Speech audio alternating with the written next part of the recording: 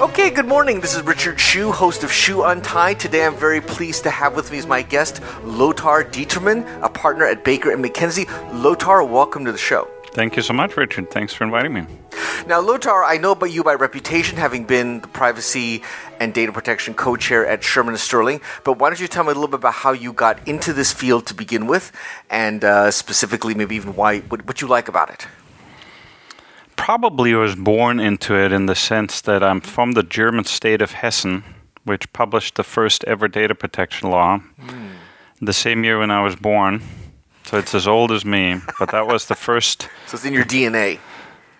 That was the first law worldwide. It was enacted at the time when the German government was reacting to terrorism, domestic terrorism. The police didn't have a good way to capture the Red Army faction terrorists because they were all sons of preachers and teachers and no record. And they said we should create profiles on everyone. And in Germany, that had, with the history of the country, a very negative connotation. And the states were reacting to it. And Hessen, where Frankfurt is a very progressive state. And they enacted the first data protection law ever.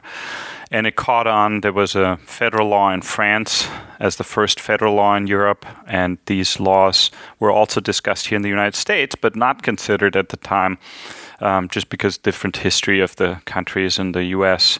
also wanting to allow technology to expand further. But it was really a reaction to data processing to fight terrorism at the time in Germany.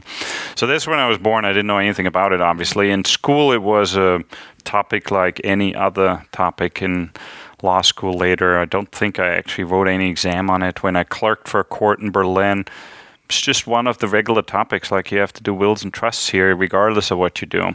And I wouldn't say that it was a particular focus of mine until clients were asking more and more about it. I started here in California 20 years ago. May 1997 is when I came over as a clerk. And at the time, I was not admitted to the California bar, and I was mostly under the supervision of licensed attorneys helping California companies with thinking about the top 10 or top 20 things they have to do differently when they're exporting their e-commerce models to Europe. And data privacy was one of them that I would list because the laws were so different here. So that increased over time as there was a bigger focus on data and there was a bigger focus on data protection compliance. And so it became a growing part of my practice just because of the need of companies here in the Bay Area, in the U.S. in the broader sense, and even internationally, to comply with data protection laws where the regimes are so different in Europe and here. So that's how I got to it.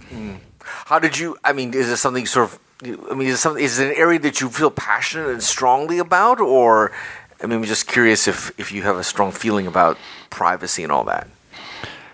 I don't think personally I have a stronger feeling of privacy as the next guy. I think there's people that are more private than me, and there's probably people that like social media more than me.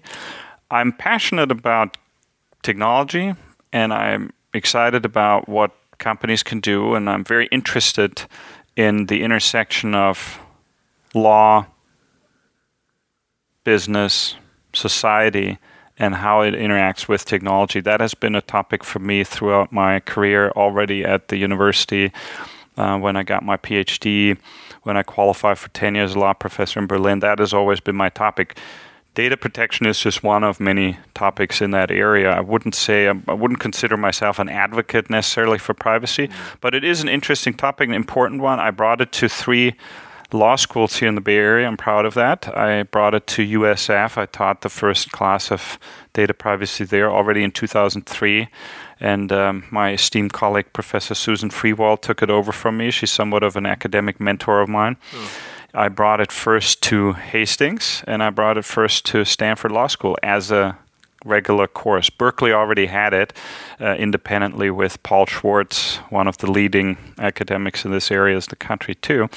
And he let me teach the class 1 year when he had to take on tort and many other teaching obligations. So I'm following it both from a practice side and also from an academic side, because it is such an important topic. It's key and front and center to many policy initiatives. It's important for trade between the US and the EU, and it's very important for many companies. And I do teach in Berlin at the Free University since 1994, and I've also been teaching data privacy there.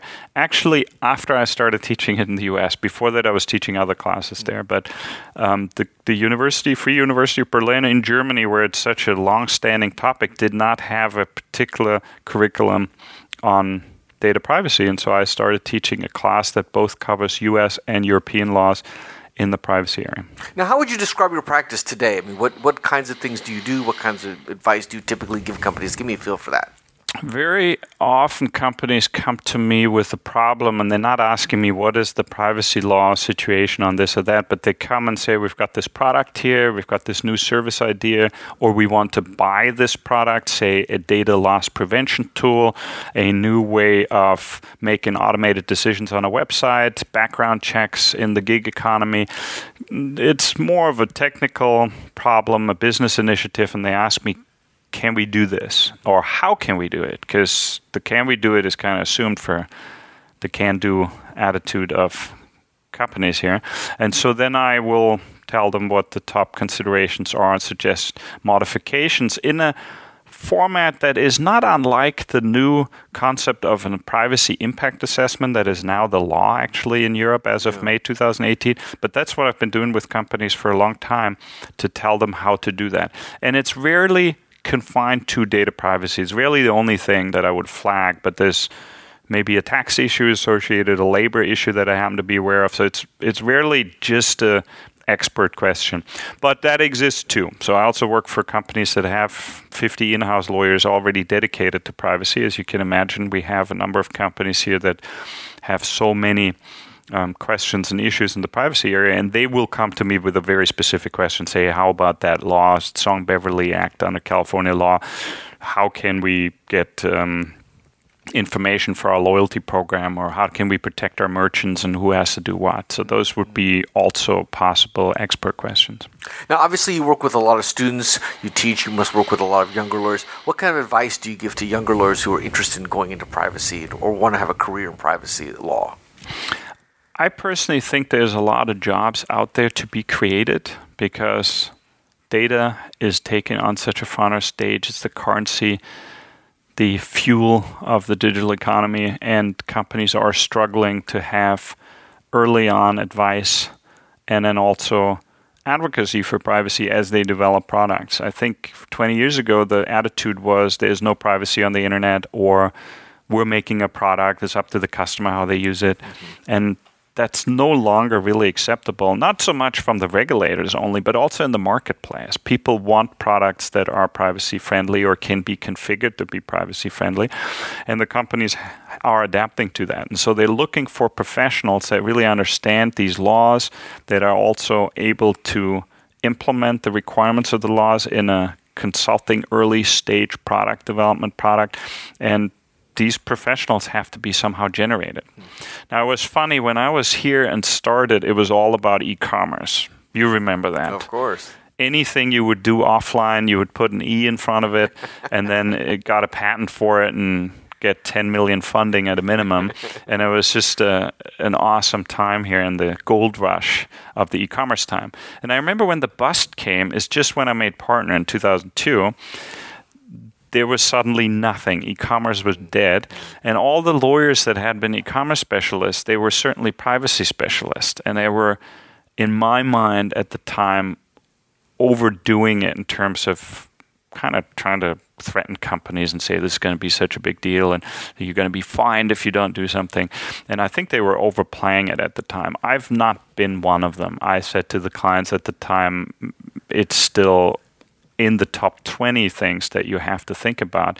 But the enforcement is, in Europe, not really that dramatic. And here in the United States, you have to be worried about your class actions and so on, which few practitioners were talking about. It was always citing the EU directives. And that is changing. The EU really is set its mind to using data protection laws to influence how companies are acting, what products are being offered. I think they are singling out U.S. technology companies and feel they need to be forced to their knees. I've heard those sites by companies. I go there frequently. I still go twice a year to Berlin to teach my class. I meet with industry associations, go to conferences and so on. And I think there will be more enforcement. I still not the alarmist guy. I think many of the clients here are very well prepared for this and much better than the European companies are prepared for this, quite frankly. But there will be more attention to this, and that means companies will need to even more invest in resources. And so I would say to the younger lawyers, this is a field that is interesting, it's dynamic, it's moving. There will be a lot of changes in Europe in 2018, not so much in the regulation, just a restatement really of the old rules with a little bit taking things into account on the technology side that have changed. But because there will be enforcement, there will be litigation, the authorities will get a reality check on the positions they've been taking. And it's an interesting dynamic field for a young lawyer to go into, so I think it's certainly something to consider. The other piece of advice I would give, though, to a young lawyer, don't be too specialized. Clients are very much interested in a specialist and say, I want somebody who's already done this particular thing 10 times. Right. But in order to really give good, sound advice and not over-prioritize on one topic, you have to understand the bigger picture. So I like people who are around it, who've tried themselves at litigation, who've done other consulting, and not just do privacy only. I think you need to be a little broader in your approach, and I think that the U.S. law school system offers such a nice, broad variety of different subject matter. So I would recommend against just zooming in on this one topic. Now, what about your own career? You've obviously a very successful career. You're an author. You're a professor. Anything else you'd like? What are some of your other goals, or do you just want to just keep doing what you're doing, or do you have other things that you would like to still try to do? I really enjoy my combination of practice and teaching, and that had always been my plan. When I set out to come here, I actually thought that I had to be a full-time professor, and I qualified for tenure at the Free University of Berlin, and then I would do the practice kind of on the side and take some high-profile activities on. When I joined Baker McKenzie here, I found such a interesting variety of projects and such an international range of projects that I don't think exists in many places, and I was so captured by it that I decided to come back here and start full-time practicing. I started as a first-year associate, always tried to claim my priority of 1997, but I was really a clerk at the time. In 1998, I was still finishing up with my tenure qualification in Berlin and spent, I think, 4 or 6 months here.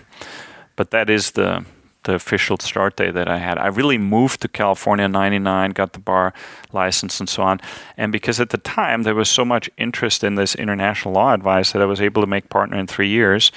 Even though I started as a first year, I didn't get much credit, or maybe they gave me 98 as a starting point at the time. Maybe I was a second year in 99. But I made partner relatively quickly, and it has been just super interesting. Every single day I get very interesting new projects. I work with high-class attorneys here at the firm and then also on the client side, and that's just a great pleasure. So I had no intent to go full-time academic or do something different. I've never had a 10-year plan. I remember when I came here, people asked me, what is your 5-year and your 10-year plan? I really never had any. I didn't know I would stay in California. I'm a citizen now and really like it here. But I've never had a long-term plan. Right now, I don't have a 10-year plan either. I like what I do every day.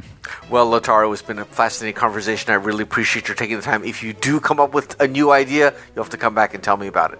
Thank you so much for inviting me here, and I'm honored to be in the series of great practitioners that you've interviewed in the past, Richard. Thank you so much. Thank you so much. This is Richard Hsu and Lothar Determann.